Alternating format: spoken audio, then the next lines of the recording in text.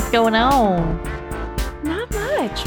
What's going on with you? Long time no talk. We definitely didn't just do this 2 days ago. Yeah, totally not. We are recording early because I'm gonna be away. Yay!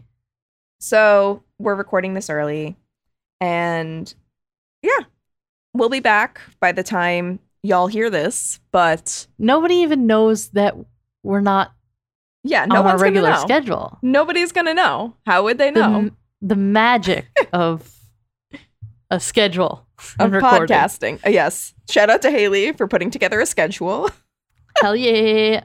All right. Well, yeah. What are we talking about? So we're talking about a case that is still ongoing, but I'd be remiss not to talk about it. Shit kind of really hit the fan last summer. And so Recent. It's relatively recent. And we are just going to talk about, for those who have read it or the title, they're like, get on with it. We are going to be talking about Flor de Lis, who she's like a Cher or a Beyonce or a Prince or, you know what I mean? Like she's got like the one name. She has a full name, but she goes by her first name. She was born Flor de Lis dos Santos de Souza. And she was born as the fourth of 5 children in 1961 in the shoreline town of Jacarezinho, which translates to Little Crocodile. Cute. And yeah, I mean, it's kind of cute name, but it's also the 3rd largest favela in Rio de Janeiro, which, according to Wikipedia, is, quote, a type of slum in Brazil that has experienced historical governmental neglect, end quote. Too many of those. So yeah, not good, not cute. Tough upbringing. She was raised as her family was raised as members of the Assembly of God, which is Brazil's largest evangelical church. Her family was very religious, to the point actually that her dad was an artist and he painted angels on church ceilings. Oh wow. Yeah, and so she just was very much immersed in this whole like religious culture. And her dad's work made her like think like, okay, like this is what I'm meant to do. Mm-hmm. But so yeah, her childhood didn't come without difficulties. When she was 14, her dad and brother passed away in a car accident. Oh no. Yes, and so when she was a teenager, that's about the time where she also kind of became like a missionary. She was a Pentecostal missionary for at-risk youth living in these impoverished favelas. And she, like, for example, where she lived, there was a lot of drug issues. And so she would see like little children like becoming parts of these cartels and would be like, no, like, don't go with them. Like, come stay and pray with me. So she began her career doing that and often has made herself out to be like a hero for the poor and the downtrodden, thanks to this close connection she has with God. And basically is always just like, I'm just one simple woman who wants to save as many children as I can during my limited time on this earth. I mean, if you're genuine, that's a very noble cause. Yeah, but remember that. So, for example, Flor de Lis claims that she addressed the like head, like kind of like a drug lord. He was the chief trafico of Jacarezinho, and she fought for the life of a young man named Marcos, not the Netflix series Narcos, Marcos with an M. And he had broken some kind of like gang law. From what I could find, there doesn't seem to be like a concrete explanation to exactly what he did, but she was just like, he was beaten, he was in trouble, and he had been sentenced to death for breaking this rule. So Flor de Lis told the New Yorker, quote, a mother came to me to pray for her kid, but I decided to go after him because I knew he was still alive. I went to the place of execution. The traficantes recognized me from the work I did with the ministers, and they let me pass. I traded my life for the boy. I said, if he does something wrong, then you can come after me and kill me.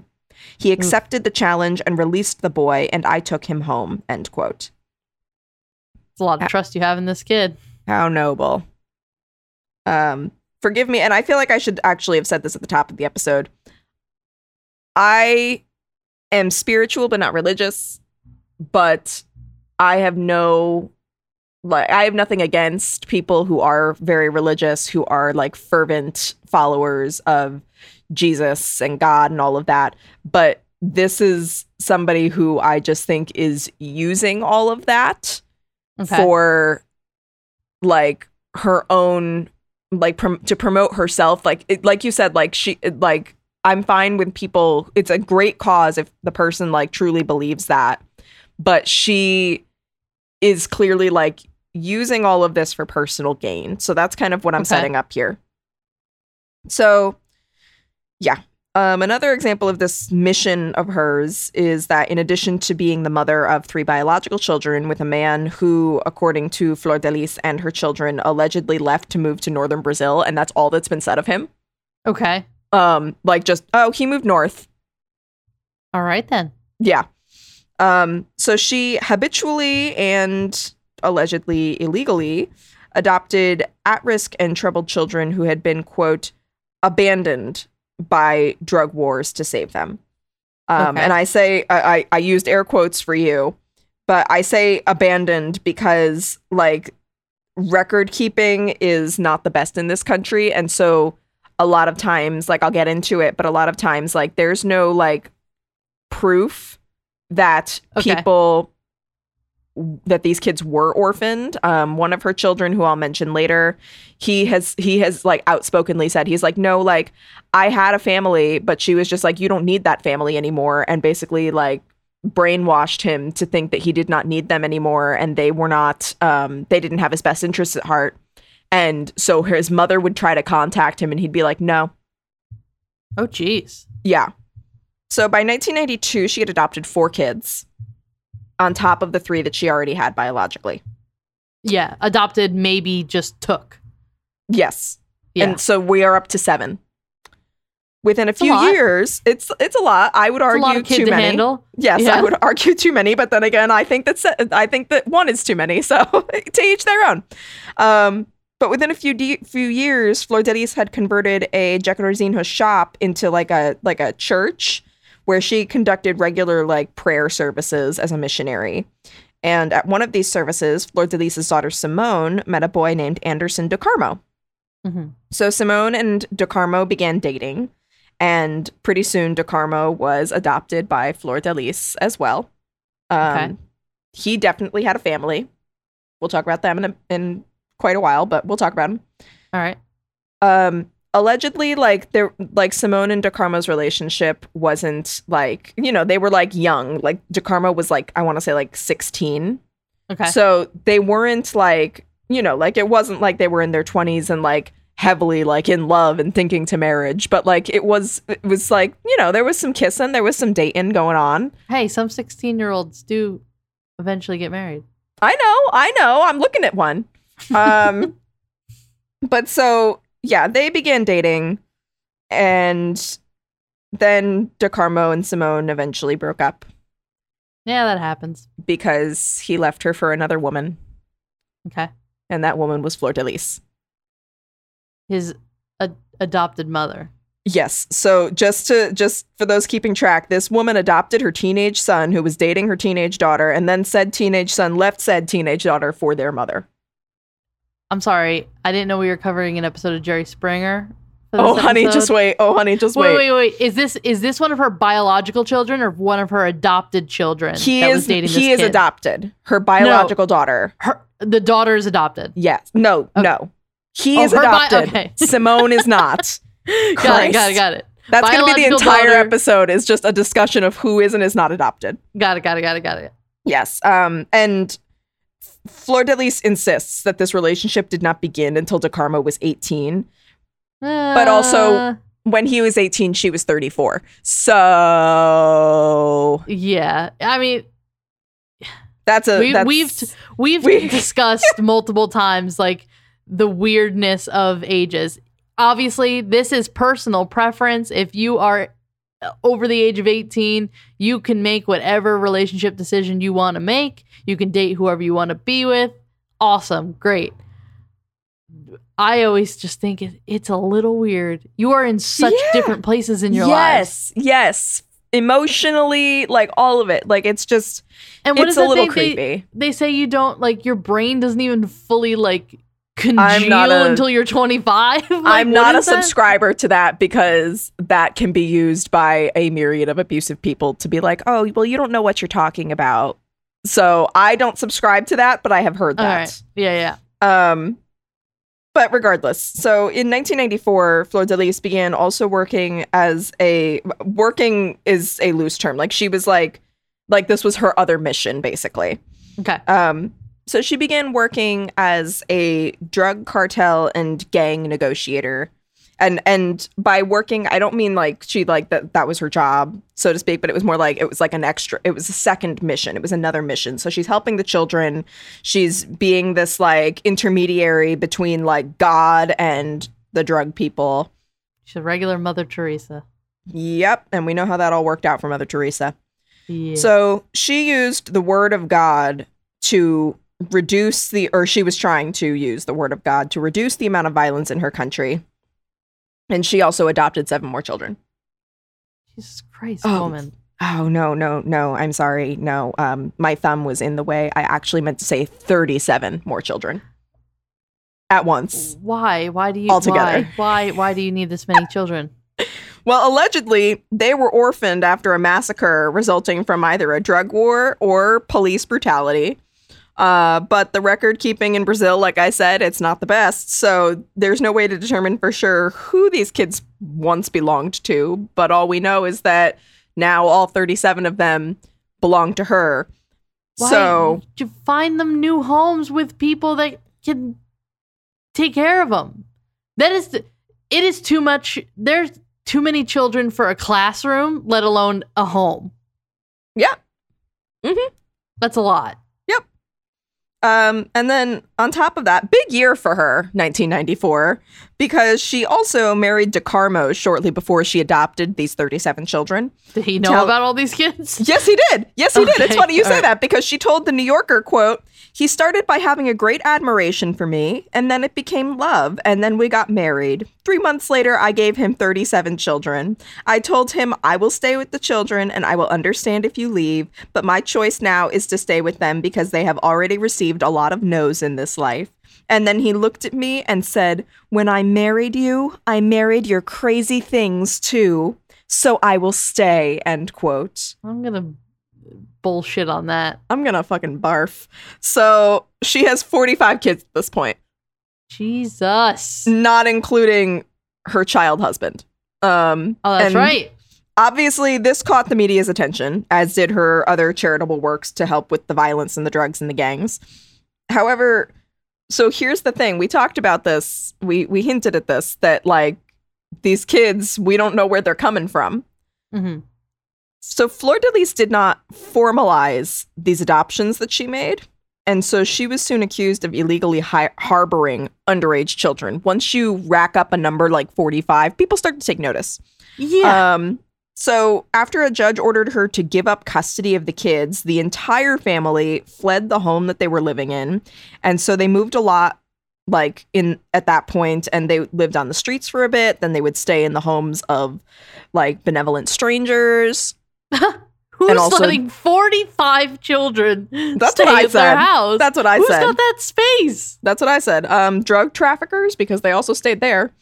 Yeah, that's safe. Upon learning that the media was referring to her as, quote, an abductor of children, end quote, Yeah. she established a meeting with the head of a children's advocacy group who had gone to the police about her situation, and also a United Nations, like, person who specialized, like an official. Okay.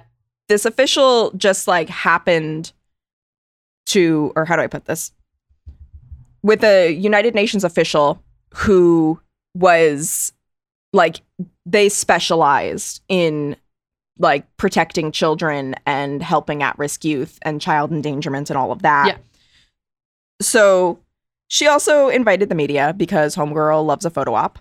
And allegedly, Fleur de Lis' story was so moving that the officials decided to take her side instead of the police's, and they helped her basically legalize the custody of these children, made them legally her kids, and helped her establish the Fleur de Lis Family Home Association as like an umbrella company. And then the media quickly became enamored with her and her story as well, to the point that these two brothers, who were like really successful, wealthy businessmen, they like rented out a home for her, covered rent, utilities, groceries, appliances, furniture, everything for this family with all of these fucking kids. See, here's the thing though.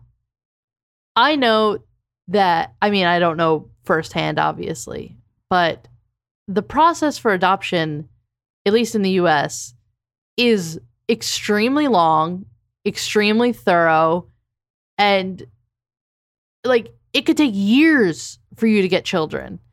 And I don't think like if you went through the adoption process and you already had kids in like the double digits, I don't know if they would necessarily like give you another kid. No, they wouldn't. Especially one person. They wouldn't, but evangelicalism was becoming like huge in Brazil at that point. Like it's set to, so Brazil is a predominantly Catholic country. It is set to be predominantly evangelical by 2030. Really? Yes. So between the religious aspect of it and the fact that this was such like a sensational, heartwarming story that she's doing this out of the goodness of her heart, it does take a long time in Brazil, to the point, we'll get to this later, but like she would lobby for like shortening the adoption process to make it more attractive to potential parents, and so that it would be the same amount of time as like the gestation period of a pregnancy. Now here's another thing. Does she get money from this? Like no. Okay, she doesn't receive governmental money to support these assistance. Kids. No assistance. She doesn't have to. She's got like a Dee Dee Gypsy Rose Blanchard type of thing where she's got like people just donating shit. Like I can see people like supporting her, like running a group home, but I don't understand how you can say that these are all your children. I mean, this is more children than the Duggars, and that's a fucked up family. That's too many children too. Yes. Yeah. And you can see how you can see how they're all treated. So I don't understand how you can give, especially if you are like so about like family and like you want to raise these kids. I don't understand how you could possibly give any of these children individualized attention that they need. Like, can we put a pin in that? Okay. Yes. Because we'll get there. All right. We'll get there. Will you like it? Probably not, but we'll get there. Let me hear it. So they've got this house. They've got everything they could possibly need.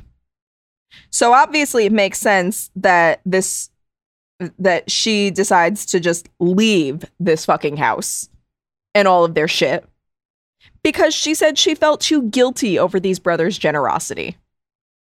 So she'd rather... I'm sorry, who it? Yeah, she'd rather take all of these kids that might have been stolen from their families and just live on the street because she's like, oh, well, I feel bad about taking all this stuff. It's like, well, yeah, why didn't you feel bad about taking herself. The kids in the first place? Yeah, exactly. Like, dude. Even if they were orphaned, you can find them better homes that can have more individualized attention, even if you send them off like 3 at once. Yep. But no, something stinks, and it's not one of Felix's bioterrorism farts. All right. Something ain't right. So the family continued to move around 4 more times. And in the meantime, Fleur de Lis began taking on odd jobs to provide supplemental income for their family, including as a seamstress sewing patches for Brazilian military uniforms and preparing lunches for local security companies. She told The New Yorker after the fact that she frequently would make herself sick over the stress, saying, quote, "Because of the stress I felt, having to give a bottle of milk to the babies every 3 hours, changing their diapers, and taking them to doctor's appointments, my older children helped me. And my husband gave up his dream of pursuing a career at the Bank of Brazil in order to help me. In fact, from the beginning, my husband gave up his dreams to live my dreams." See, this is some bullshit. And you know what?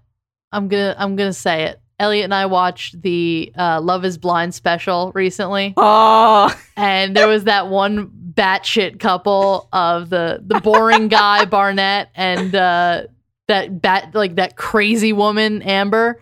She had like a fucking shit ton of student debt. She didn't even graduate college.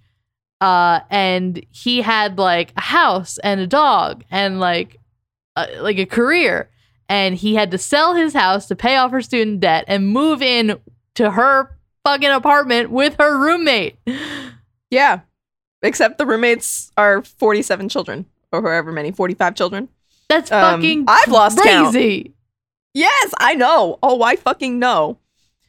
And why are you giving up everything for these fucking crazy people? Well, and it gets better. So he's also, don't forget, giving up his career. So like Fleur de Lis, De Carmo ended up becoming an evangelical minister.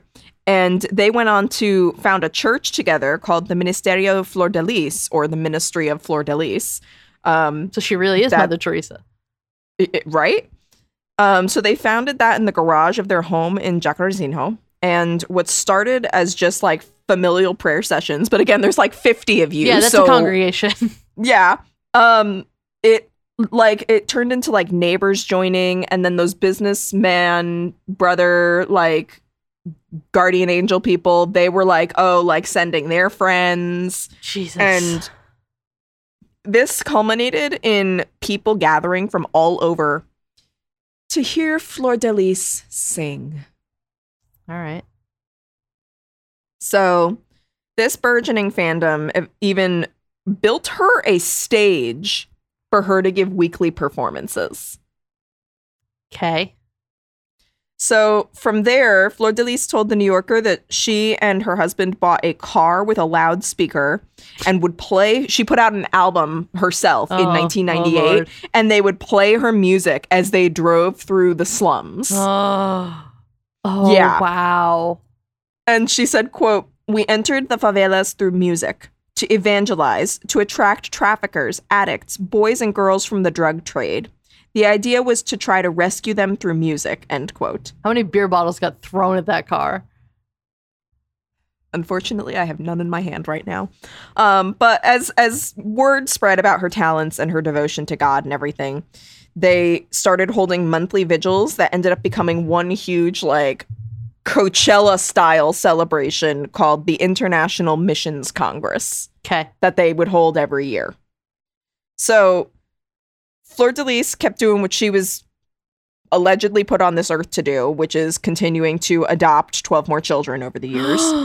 Yeah, for those who've lost count, if you're banging your head against the wall and we're not paying attention, we're up to 56 children, including her child husband, that she has adopted. From the ages of infant, assumedly, yes. because she's talking about infant, yes, infant to teen. Jesus.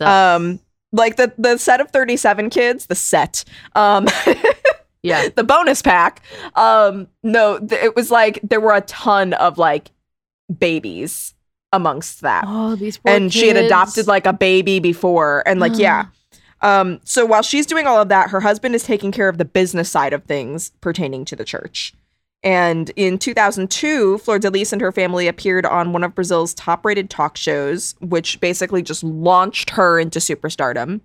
And despite the fact that Flor de Lis had married her, son. Yeah. By 2003, the Ministry of Flor de Lis, or Ministerio Flor de Lis, had accrued such a large audience that they ended up having to establish 6 churches. Oh, wow. Yeah. And so then this community of followers, from what I could gather, I had 2 differing, both equally reputable, but 2 differing sources on this. One said that the community became known as the City of Fire. And then another said that after what is about to transpire, which I'll get into, they kind of started calling themselves the City of Fire. Okay. As opposed to the Ministry of Flor de Lis. But regardless, and I'm going to be honest, like, I'm only like 60% confident in my ability to translate Portuguese to English. Okay. And a lot of this was translated from, because this is a huge story in Brazil. This is not very well known in the US. Yeah. And it's like, I mean, I've done my best. Okay. This is the gist of the story. If I get details wrong, please do not come for me. I really, really tried. It took me longer than normal to like do this episode just because it's all like most of my sources. The primary English source that I found was this article from the New Yorker that I keep referencing. Okay. That being said, maybe I should have left that at the top as well.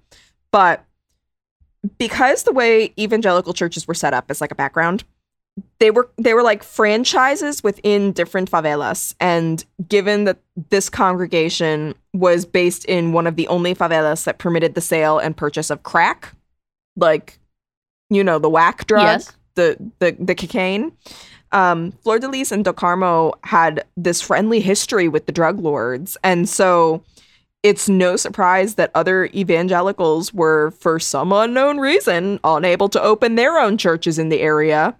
So the Ministerio de Flor de Lis, or the Ministerio Flor de Lis, had like a monopoly. Okay. So hence the 6 churches.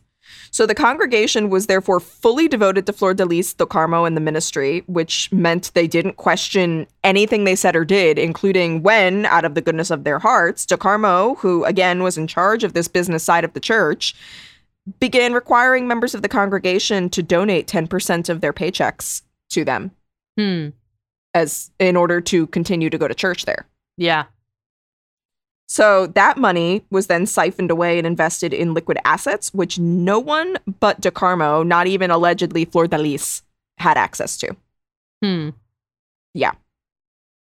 So then we get to 2008, at which point Brazil experiences a huge economic recession. Crime skyrockets. There's a series of police, social, and like community cleanup programs, like, you know, like sanitation and shit like that. Yeah. All of these things are established to do damage control, but due to a lack of training, funding, staffing, you name it, they got it, or they don't got it, I guess.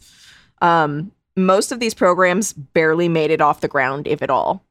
So they're in a worse spot than they were. Yeah.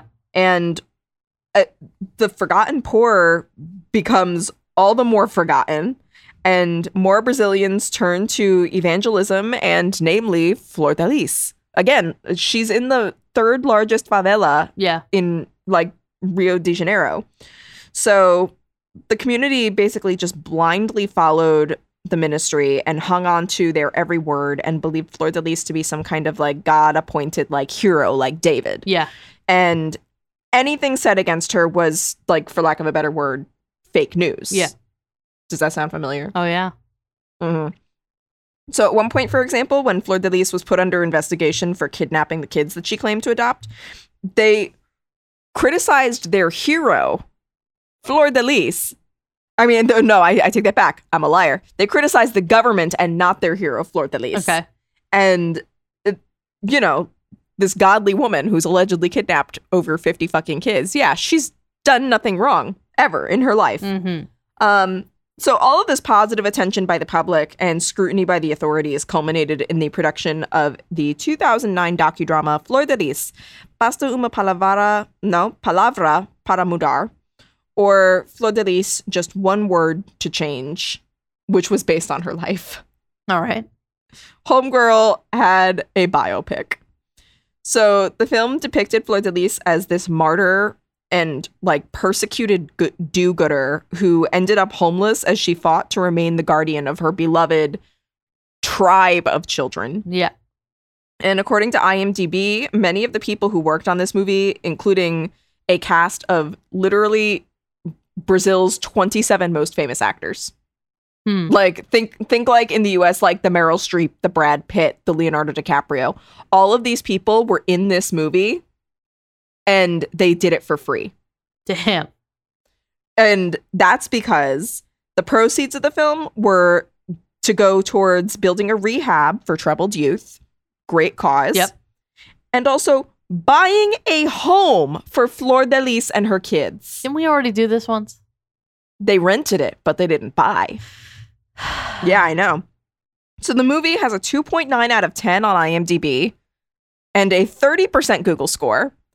So it was, well, panned. Yeah. And in addition to getting her that house, it led to Flor de Lis getting a record deal with Rio de Janeiro music label MK Music. So she signed with them in 2010 and then released her album Fogo e un Xiao. Okay. So, or Xiao, un Xiao. Before her deal, though, so like I said, she had released music independently and then also one album with Apes Cantar Music. But she hadn't seen much commercial success, which is shocking considering she bought that car and just drove through the fucking favelas with blasting her music. But MK Music is one of Brazil's top gospel labels. So at that point, like, she became like a Beyonce of gospel music, a Cher of gospel music. Yeah. She performed, she had 5 hit albums under that label. She performed it all over Brazil, in Europe, even in the United States, like in New York, in Miami, in like big cities and like some smaller cities. But like she was like an international name. Yeah. So after like by 2018, she's got the success. She's got these albums.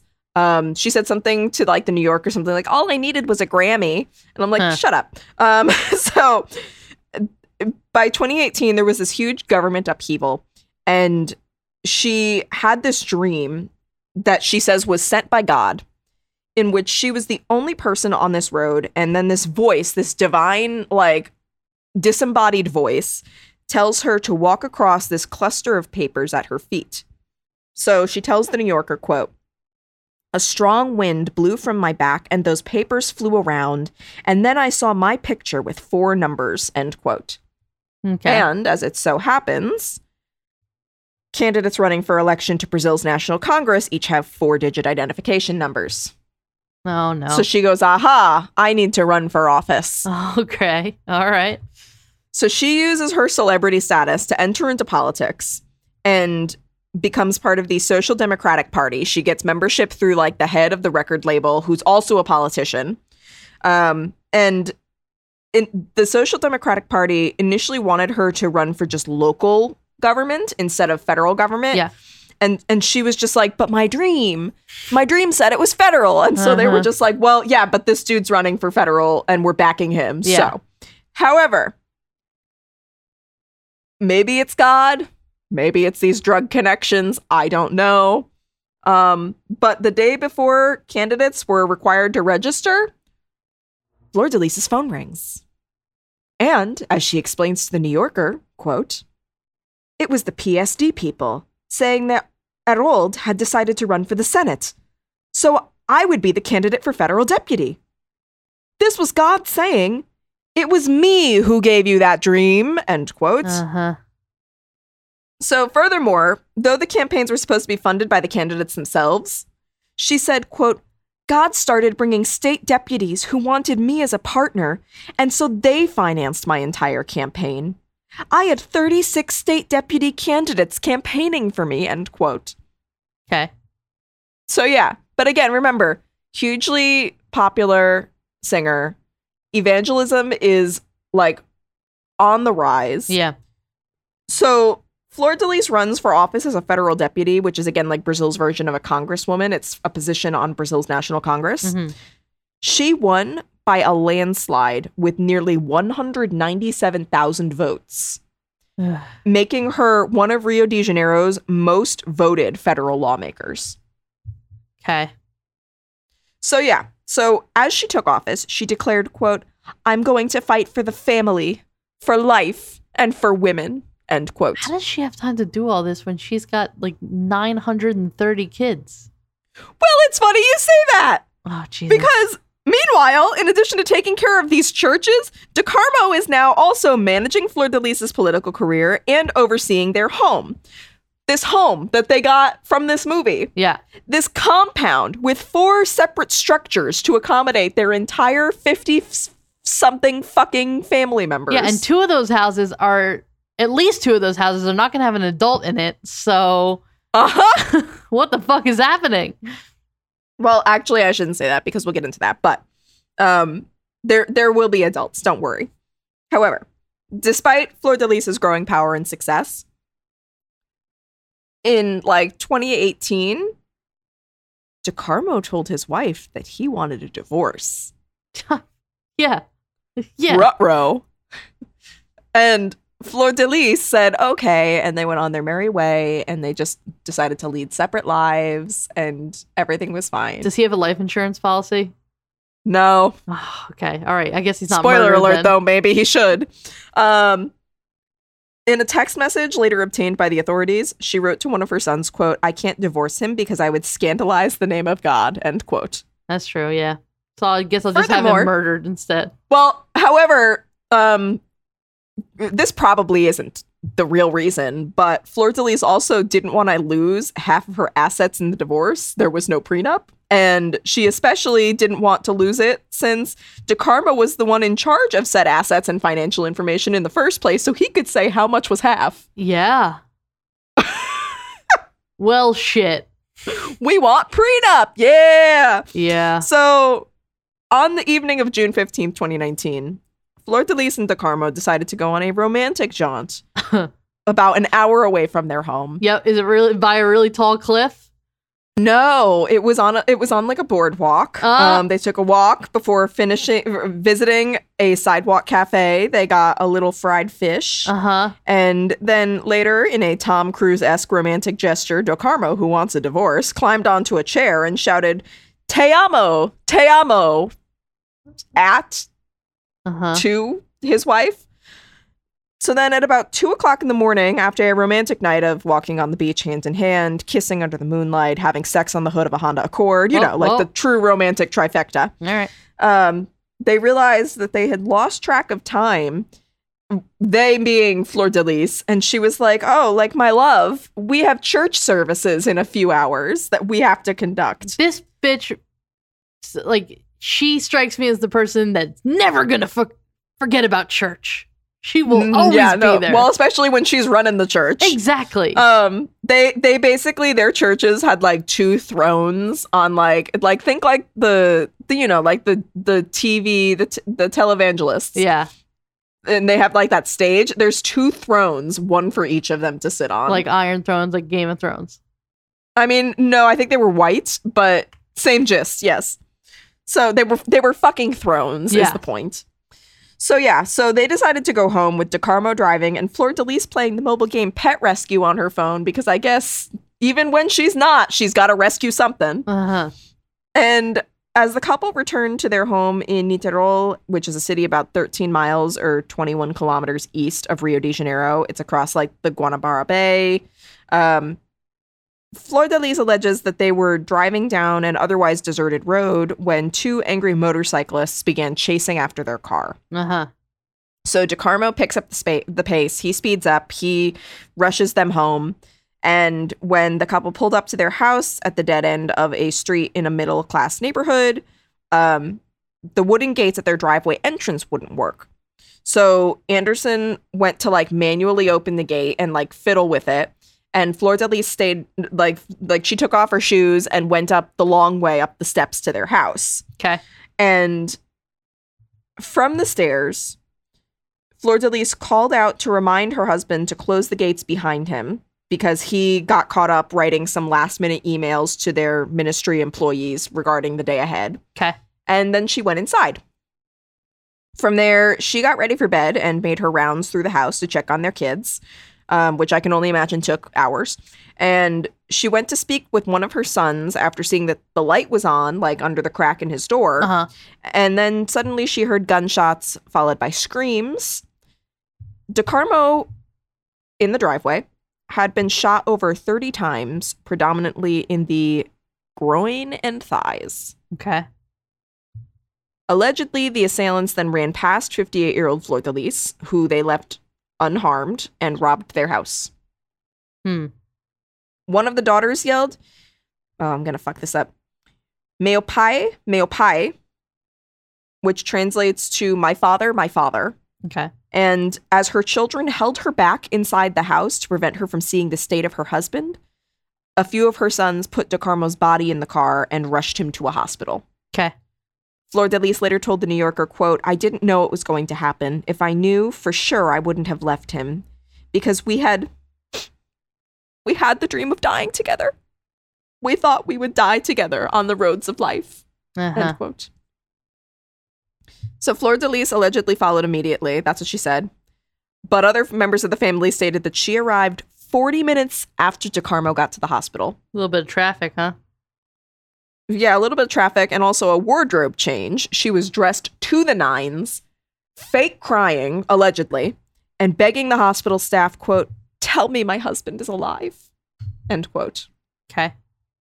Spoiler alert, DeCarmo was dead. He had been pronounced dead at the age of 42. Wow. So, because Brazil has such a volatile political climate, DeCarmo was seen as just another casualty of political extremism. Multiple politicians had gone missing. Their bodies would be just like dumped in the streets. Yeah. So the Rio Times reported on the case saying, quote, "The targeting of politicians and those close to them is nothing new in the state of Rio de Janeiro, which has seen an uptick in the number of office holders and associates that have been gunned down over the last several years," end quote. And again, DeCarmo was basically managing her political career. Yeah. One might even say he was like spearheading it. He was the one behind everything. Yep. But regardless, so 8 hours after the murder, Niterói Police homicide detective Reynaldo Leal. I knew a Leal and I knew a Leal, and they spelt their names exactly the same, so I'm not sure. Please don't come for me. All right. I'm going to go with Leal because I believe they were actually Brazilian. Okay. So they got to the house to collect forensic evidence, and he told the New Yorker, quote, "From the start, it wasn't a normal investigation. The police had to figure out who the hell was who and go through 20 years of history trying to figure out everyone's names and the relationships between them," end quote. Meanwhile, sobbing uncontrollably, one might even say theatrically, as the police arrived at her home, Fleur de Lis claimed her husband had been killed by thieves. So despite this, nobody seemed to have witnessed the attack or the robbery, but everybody at the house was like, it was thieves. Okay. Why are you questioning this? It was thieves. Rehearsed. So Leal told the New Yorker that when he met Fleur de Lis, quote, "I began to feel something was weird," end quote. You think? Yeah. So officers interviewed and identified everybody who lived there because 22 out of Fleur de Lis's 55 kids who were between the ages of 3 and 40 still lived at the house. Remember when you said 2 of those buildings didn't have an adult in them? Well, odds are. Yeah. So while running background checks, it was discovered that one of Fleur de Lis and DeCarmo's sons, Lucas Cesar dos Santos, had an outstanding warrant stemming from a past drug charge. Furthermore, upon examination of security footage from the house's driveway gates, it was discovered that Lucas had arrived home in an Uber about 20 minutes before the murder. The Uber waited, and then he got in and went somewhere else. I'm guessing he's one of the older kids. He is. He's like in his 30s. Okay. Lucas was arrested, and upon arriving at the station, explained that the situation was just a coincidence. He had moved out months before and had just been in the neighborhood and was going to an all-night dance party called a baile funk. Fun. And yes. And so he was a drug dealer, so he had dropped off his drugs at the house to just like stash them there before he went to this baile funk. Okay. So calling Lucas's bluff, the authorities told him that they had gotten a hold of this Uber driver that had driven him, and they were in the process of questioning that Uber driver. At which point Lucas folded and admitted that the same driver had also taken him to a favela elsewhere to buy a gun for one of Fleur de Lis's other sons, who was in his 30s, Flavio dos Santos Rodriguez, a few weeks before, but that he didn't know it would be used to murder DeCarmo. Okay. The gun. So upon looking into Flavio, it was discovered that there was an outstanding warrant for him, too, for domestic violence. She did a great job of raising her kids. Hell yeah. Meanwhile, Fleur de Lis and her children conducted an overnight vigil in her largest church. She arrived late to the funeral, dressed to the nines, wearing huge sunglasses, more of the crying, made a huge entrance complete with an entourage. And throughout the ceremony, Flavio just stood by his mom and the rest of their family and just kind of like a bodyguard almost. Okay. And the entire family noticeably avoided DeCarmo's family, who also went to the funeral. Remember, DeCarmo had a mother, had parents, and then was just adopted as a teenager. Crazy. So throughout the ceremony, No, I already said that. Just kidding. Bye. So DeCarmo's body was put on display in an open casket, where at one point a grieving Fleur de Lis nearly fainted with just grief She's beside really, the casket. really milking this. Right? So she sobbed as she delivered a eulogy before an audience of 2,500 people. Whoa. Yeah.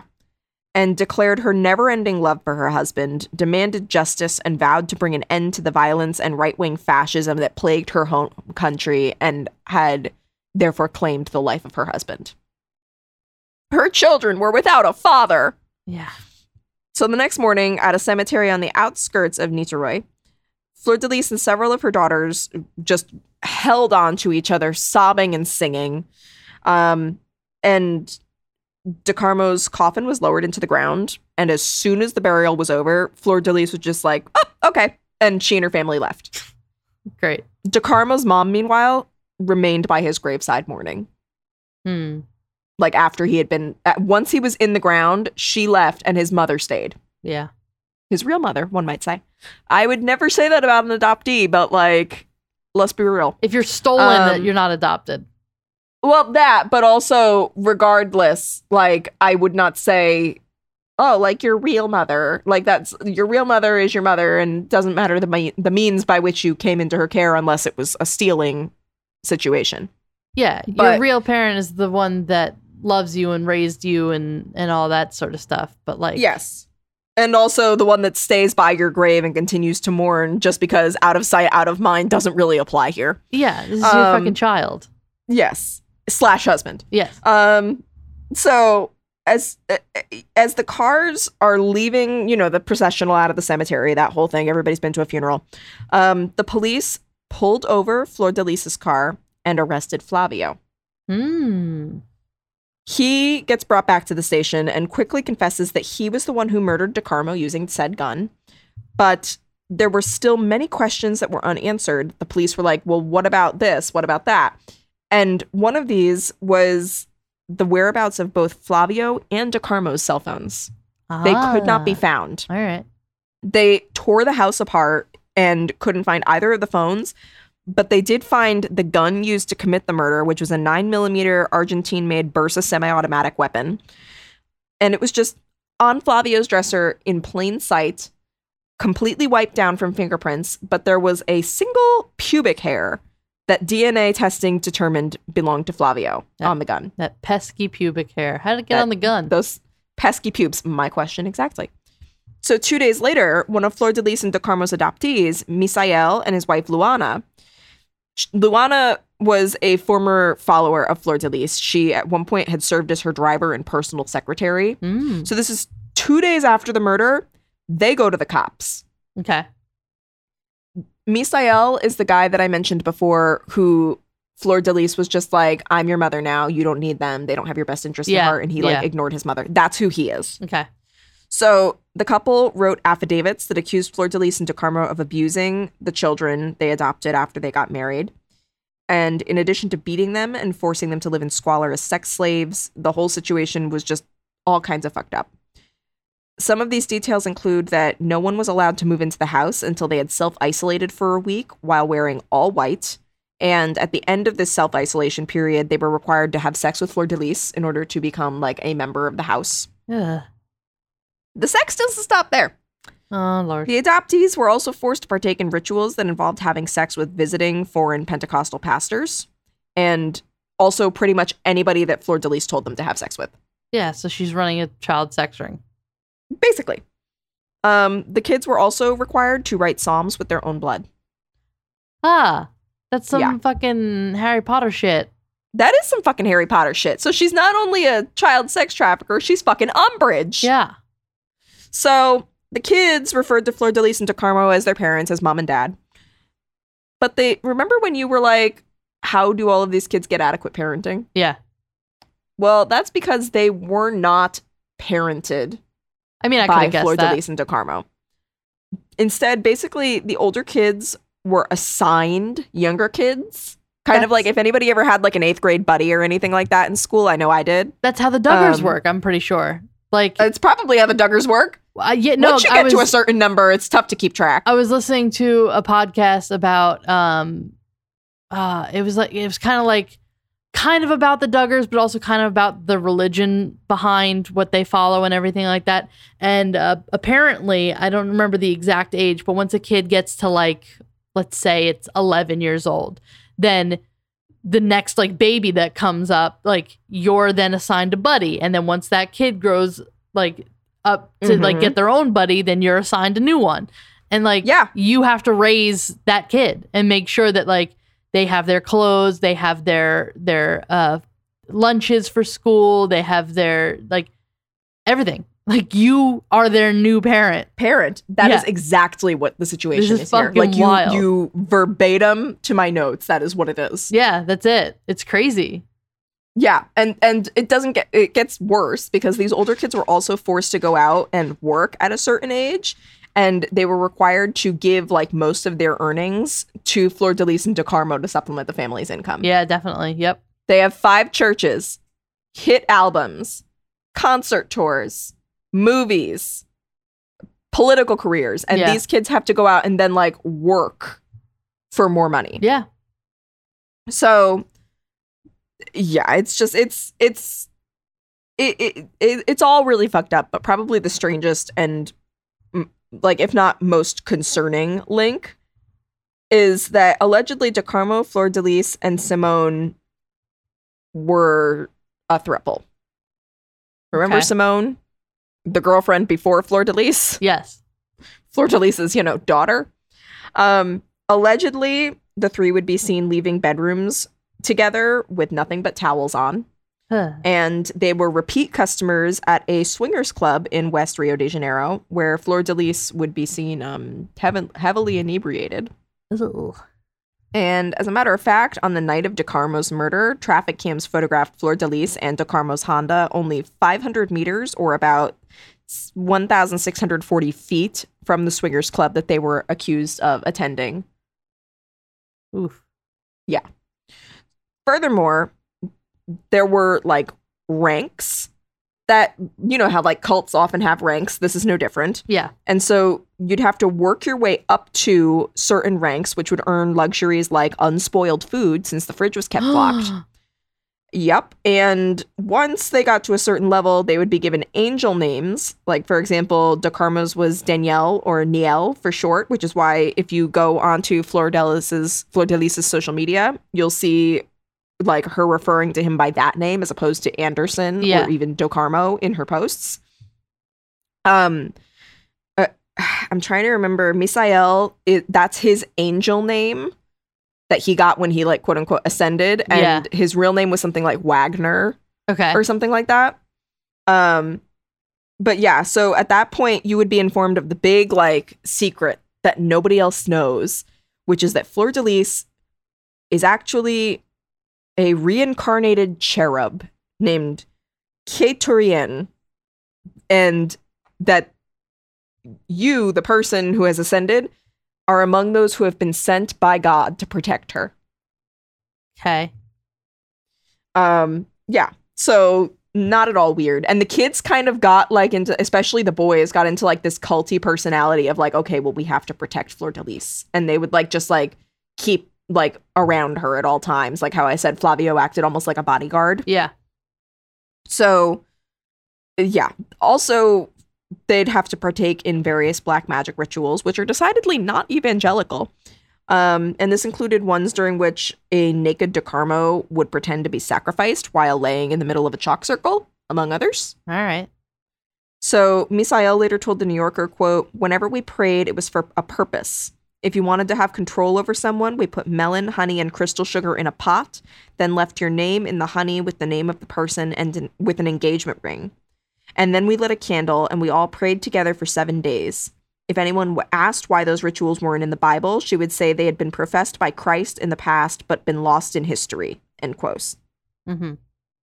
One time, Fleur de Lis even locked Misael in a room for 21 days by himself to pray.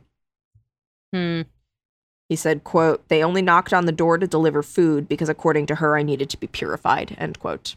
Okay. Furthermore, Misael and Liana named several family members whom they suspected of being involved in DeCarmo's murder. Leal, who's at this point just fucking floored. I think no matter what you're suspecting, I don't think you're expecting this to be a thing. Yeah. So he decided to bring everyone into the station to be interrogated, like all of the kids. And he said, quote, "We wanted them all there so they couldn't compare notes," end quote, which is smart. Yeah. So within a week, the police had gathered up enough evidence to arrest 6 more suspects. So now we're up to 8 suspects. The 6 of those kids are literally, they're Fleur de Lis's kids. So 6 more of her kids. And at this point, the police are starting to like build up a case. Yeah. So DeCarmo's murder had made national headlines, and therefore it should come as no surprise that once these accusations came forth, they also made national headlines. Yeah. A furious Fleur de Lis denied everything. She went live on her Instagram account, which is at Fleur de Lis Cantora. As of this episode, she has 891,000 followers. Whoa. Yeah. And so there she denounced a parishioner who also was like a whistleblower type of thing, saying, quote, "There has to be a little video that I'm drunk, loaded. Because if you don't, my love, you're going to have to pay me for moral damages. You have money, right? Start cleaning. You have money, right? Sell everything you have in your home. You have money, right? You will have to pay me for moral damages. Come get me, Hebe." End quote. Jeez. Yeah. So between the blind devotion to the ministry and Fleur de Lis's angry Instagram denials, nearly everybody moved on from the scandal. And authorities then reached out to Flavio's phone service provider for a chip linked to his number. And after being able to figure out what his password was, they were able to get in and download all of his phone records from the cloud, which proved that Fleur de Lis personally planned DeCarmo's murder and staged it as a robbery. Whoa. Yeah. I mean, not a shock, but like, damn. The fact that they all put this on like texts and stuff, like, come on. Yeah. Man. Well, it's funny you say that because so Leal told the New Yorker, quote, "We understood a lot after that. It was clear that he organized everything. He orchestrated everything, even her political meetings. We could see the power conflict," end quote. So that's about DeCarmo. Yeah. And they also discovered emails in which DeCarmo complained that Fleur de Lis wasn't giving him enough credit for his work and that there was some kind of like thing going on between her and Pastor Luciano, who was a political aide, also one of her kids, God, who had called, who had like, he like ran her political affairs, basically. He was like her top aide. Yeah. It like just, my dude. So then they're coming for you. They're coming for me. Hello? You there? They should be coming for Fleur de Lis. So then Leal said, quote, "It was possible to see she was planning to replace Anderson with Luciano. She was able to manipulate the kids into killing Anderson because of her great psychological power over them. She knew how to exploit the fragility of each kid," end quote. Damn. So then, furthermore, Homicide Division head Alan Duarte said, quote, "It was not a simple family, but an intra-family criminal organization," end quote. Yeah. Yeah. So after the botched attempts to murder her husband, Duarte said that Fleur de Lis masterminded, quote, "a criminal plan, financed the purchase of the weapon, convinced people to commit this crime, and warned about the victim's arrival at the scene," end quote. Quote, "It is obvious to us, there is no doubt that she was the intellectual author and great head of this crime," end quote. Yeah. So yeah, they fucking got her. They're able to deduce that she had been planning to murder her husband since May of 2018. Wow. Yes. And finally succeeded after at least 6 failed or canceled attempts to kill him through methods ranging from poisoning his food with arsenic, which actually ended up hospitalizing DeCarmo and some of the kids with stomach aches instead. Oh, nobody died, but like they like spiked his food or his drinks, and then like one of the kids would accidentally eat it. Oh. It's like that TikTok that goes around where it's like my first time being a spy, and you like poison a drink and you like stir it with your finger, and then you accidentally lick your finger and you like plop. Yeah. That's like what this was. So yeah, so then and then also like staged robberies. Yeah. So as investigators dug deeper, things only got messier. And after searching Simone's computer, authorities found that she had searched a bunch of things that were incriminating, which we'll get into, including, though, quote, cyanide in food, end quote. My God. Fucking which Casey Simone- Anthony over here. Well, yeah, especially when she first claimed that she had only searched it out of curiosity. Oh, yeah, sure. And then later changed her tune, and then she stuck with the story that she was trying to help a friend whose dog had a tumor. As Arnold Schwarzenegger would say, it is not a tumor. So Fleur de Lis later admitted that in early 2019, she had discovered text messages on her phone between her son and her daughter about plans to kill DeCarmo, but the texts, of course, were not for her. Uh-huh. And because she wasn't possessive about material things at all, everybody just kind of used her phone. Sure. Yeah. So obviously she's asked, like, why the fuck? Like, are you kidding? And she tells the New Yorker, quote, "It was a disagreement between children at home with him. But I saw the message. I showed it to my husband, but my husband didn't take it too seriously. He thought he was going to solve it because he was the type of guy who could solve everything, right? If we went to a police station, which was what I wanted to do, our name would be exposed in the media. And then imagine the media talking about a plot, a murder. He didn't want that," end quote. Yeah, he didn't want to be fucking safe. Yeah. So then in March 2019, DeCarmo happened to discover a message on his iPad that basically revealed this plan to murder him. Oh. And he threatened to bug all of the phones in the house, which led to Fleur de Lis, allegedly, and her co-conspirator children to having to start communicating with burner phones. Jeez. Yes. So that same month, several of the kids arranged for a hitman to ambush DeCarmo as he was driving away from the church after one of their services, but he evaded them by leaving in a borrowed car. Wow. Yes. So allegedly, one daughter was complaining that DeCarmo was, quote, so rotten he wouldn't die, end quote. Jesus. And Fleur de Lis allegedly told her, quote, "If you want to kill him, it will have to be bullets," end quote. Wow.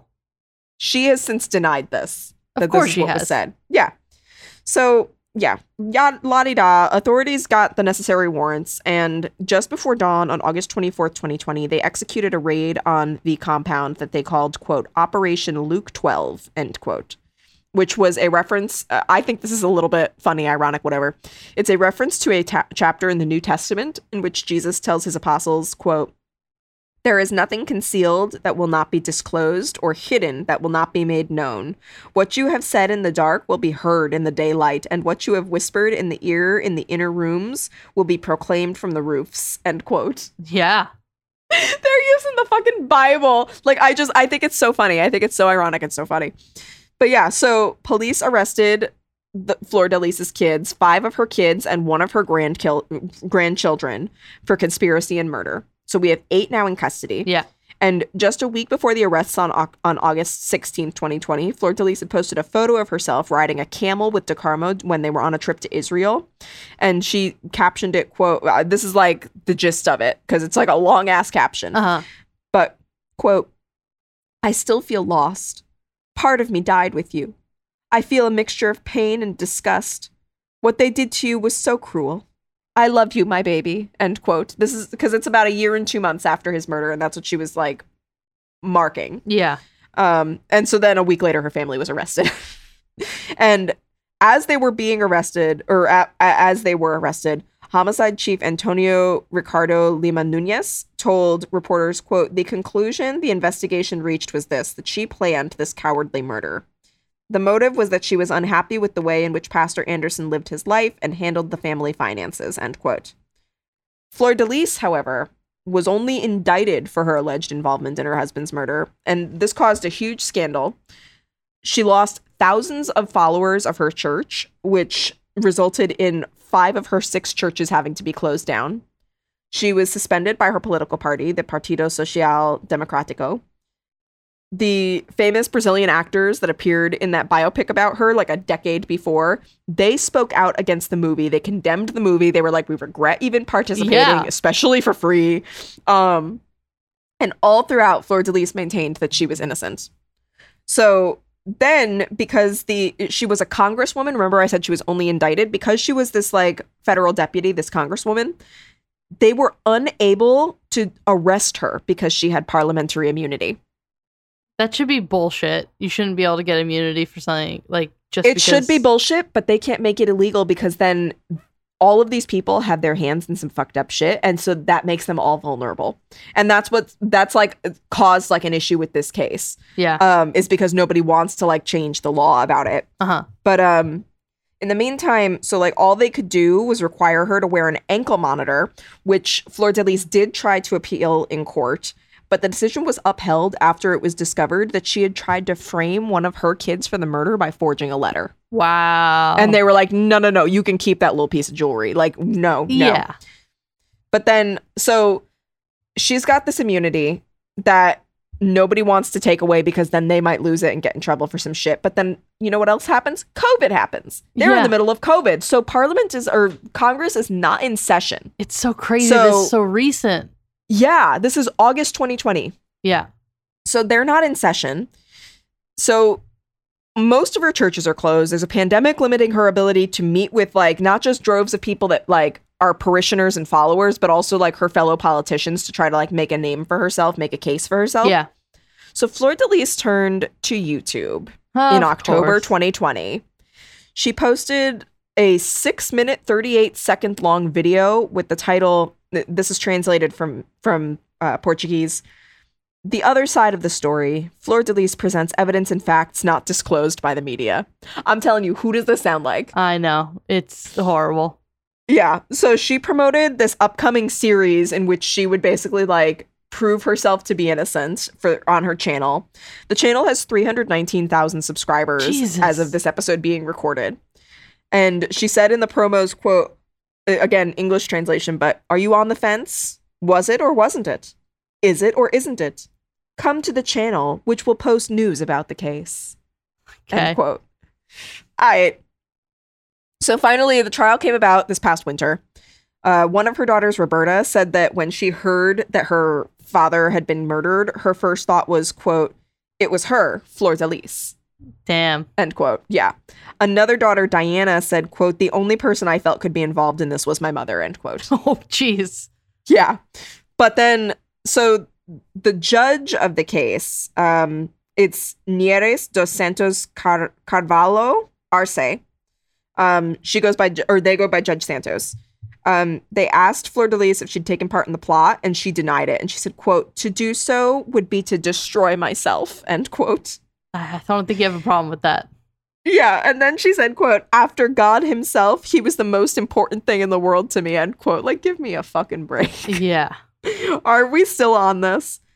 She also like dressed super conservatively and was like made herself out to be this like floor length dresses, like low bun, like all of it. Well, we've seen that before in like the Casey Anthony trial. Anthony, yeah. yes. And in the we'll get to it, the Menendez brothers, like they dressed like boys when they're men that killed their parents. Like exactly. Yeah. Everyone tries to appeal to the courts. Yes. And furthermore, so while the accused kids admitted to participating in these poisoning attempts, they all were like, Simone was behind it, not Fleur de Lis. Okay. So then in January 2021, Simone testified, just sobbing, saying that she asked her sister to hire Flavio to murder DeCarmo because she was allegedly tired of DeCarmo's sexual assault and harassment, which came in the form of him raping her and masturbating at the foot of her bed, and that her mother was, quote, "too blind in love," end quote, to do anything about his behavior. Yeah. She also felt that she couldn't really do anything else because he even did this while she was enduring cancer treatments, which he paid for, she said. Yeah. And that she basically was just like, he was paying for my cancer treatments. Like, what was I going to do? Like, I'd have nobody to pay for my cancer treatments. Yeah. Jesus. However, prosecutors like asked the insurance company basically, or the hospital, like for like billing statements of this, and it showed that insurance paid for her cancer treatments. Now, I'm not one to like not believe a victim or anything like that. It is suspicious. I will say that like maybe she meant like my ex-boyfriend's stepfather paid for the insurance. I don't know. like, because I know that's what I've said in the past, like, oh, like when I was like on my dad's insurance, I'd be like, oh, like I'm on my dad's insurance, my dad is paying for XYZ. Yeah, I mean, I guess like, if whatever. it's your insurance, like you have to pay into insurance. So like, Yeah, I don't know if it was his insurance or her insurance. It was covered by insurance. okay.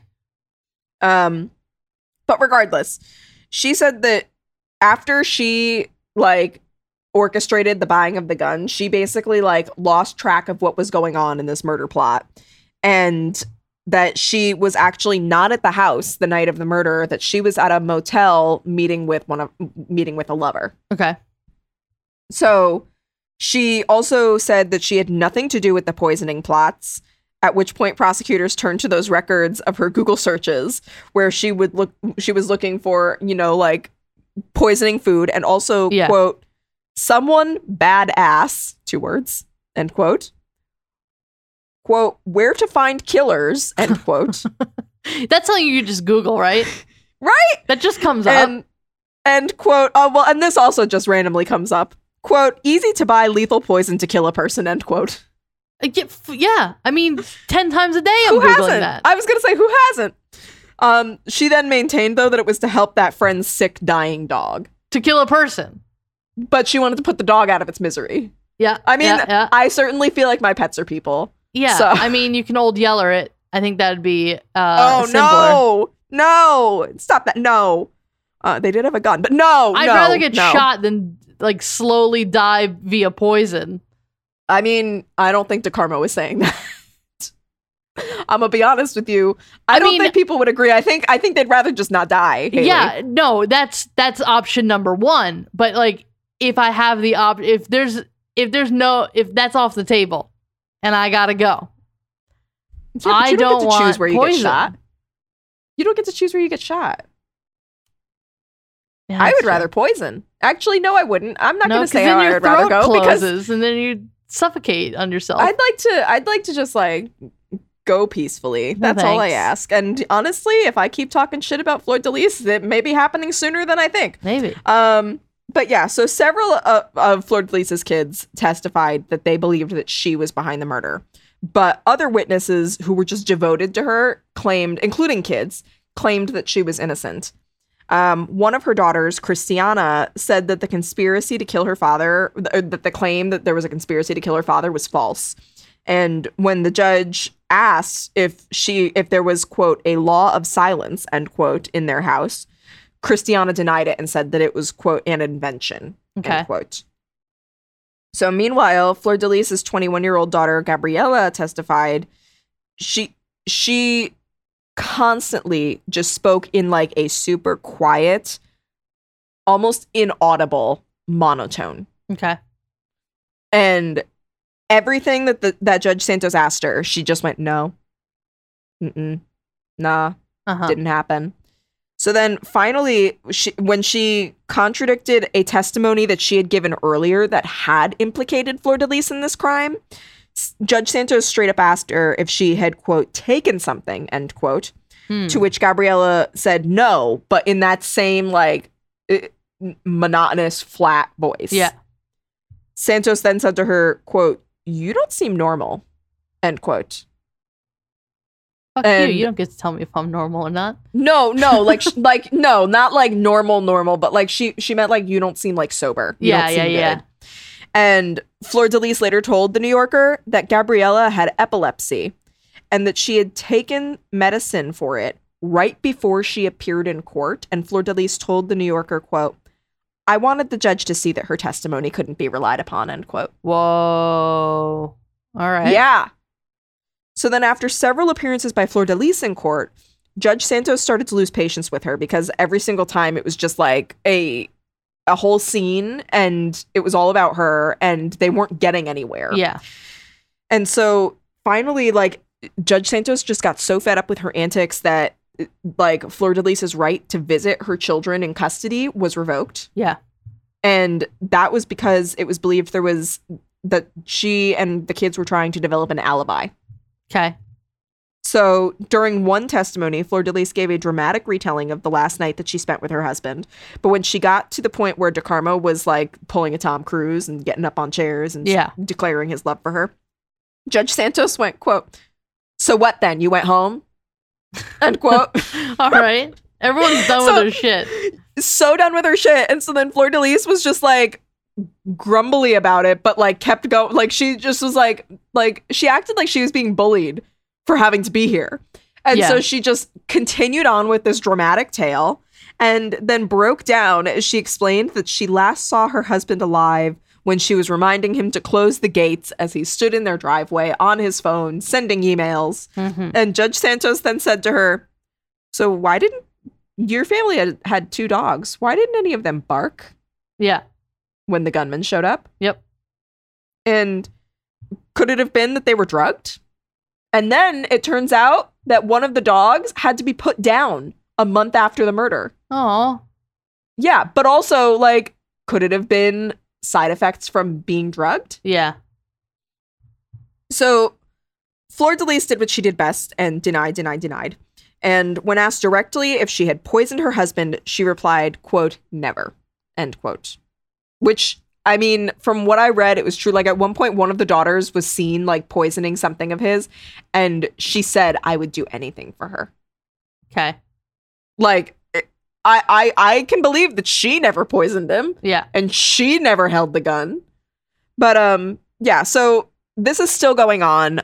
Members of her own party called for Fleur de Lis to be removed from office because, again, they would rather, like, just kick her out than have to, like, change their laws. Yeah. But also because they were like, we don't want somebody like this, like, in our government representing. Like, she basically became, like, a pariah.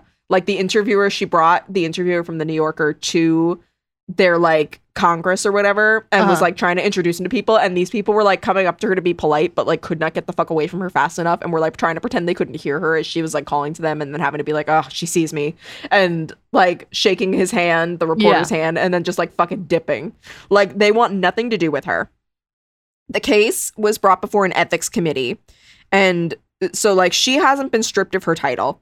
But in June 2021, so literally 2 months ago, the Ethics Council of Brazil approved the removal of Fleur de Lis from office in a 16-1 vote. That one fucking idiot. That one fucking idiot is definitely a member of the Church of Fleur de Lis, or the Ministry of Fleur de Lis. But so then next would be the Chamber of Deputies. Now they need to vote on it and approve it by 257 votes. And if she's fully removed from office, then she'll be brought to trial. All right. Yeah. And that's where we are. Yeah, it seems like it's not far off. Like that. That's really a very not. likely scenario. Yeah, and it would be sooner again if it weren't for that pesky COVID. And I mean, it's ruined everything. It really has.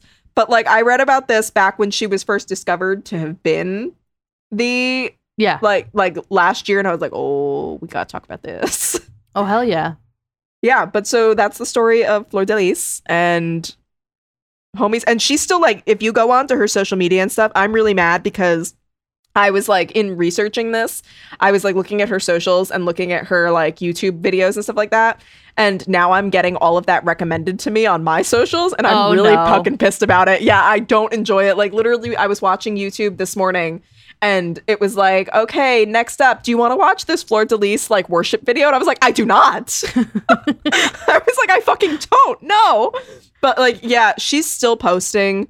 She's like still behaving as if she wasn't just voted to be removed from office. Like, yep. I just went to pull it up and Tan France and his husband had their baby. I saw that 4 hours ago. He came 7 weeks early. He's in the NICU. Congratulations to Tan France. Oh, that's so sweet. Please don't adopt like 57 more. No. But yeah, she's like, she just posted like 2 days before this about the Olympics. She's posting about like her church and like performing at her church and stuff like that. And just constantly hashtagging herself. What a fucking wacko. Like, just really, she's still going. She's like nonstop just going. Like she's doing like performances, everything. She has not stopped. I guess we'll see where this goes then. Mm-hmm. well, we'll definitely post about it if we hear anything Yeah. when it happens. And you can find that on our website, crimeculturepodcast.tumblr.com. Yes. Also on our Facebook, Instagram, and Twitter. And don't forget, we posted last week the Secret Satan. Yeah! We're doing Secret Satan. It's like a Secret Santa style gift exchange. But devilish. But devilish. The form to fill out to join on the gift exchange is on the Facebook currently, and hopefully will be on all of our other social medias all over the place. I'll try to... I'm such an old person. I think you can pin stuff to the top so that it's like there. For some of them you can. For some of them you can. We're going to do that. So she's got it. If I can figure it out, if you go to any of our social pages and it's up there, hell yeah. That means I did it. If not, check the link tree. Yes. And if not, email us. Yeah, we're there. crimeculturepod@gmail.com. Email us anyway. And we like to respond to people, and we get some very nice emails and DMs, and we love it. So, crimeculturepod@gmail.com, crimeculturepodcast on Instagram and all that stuff. So, hell yeah. With that, we'll see you next Tuesday. Bye. Bye.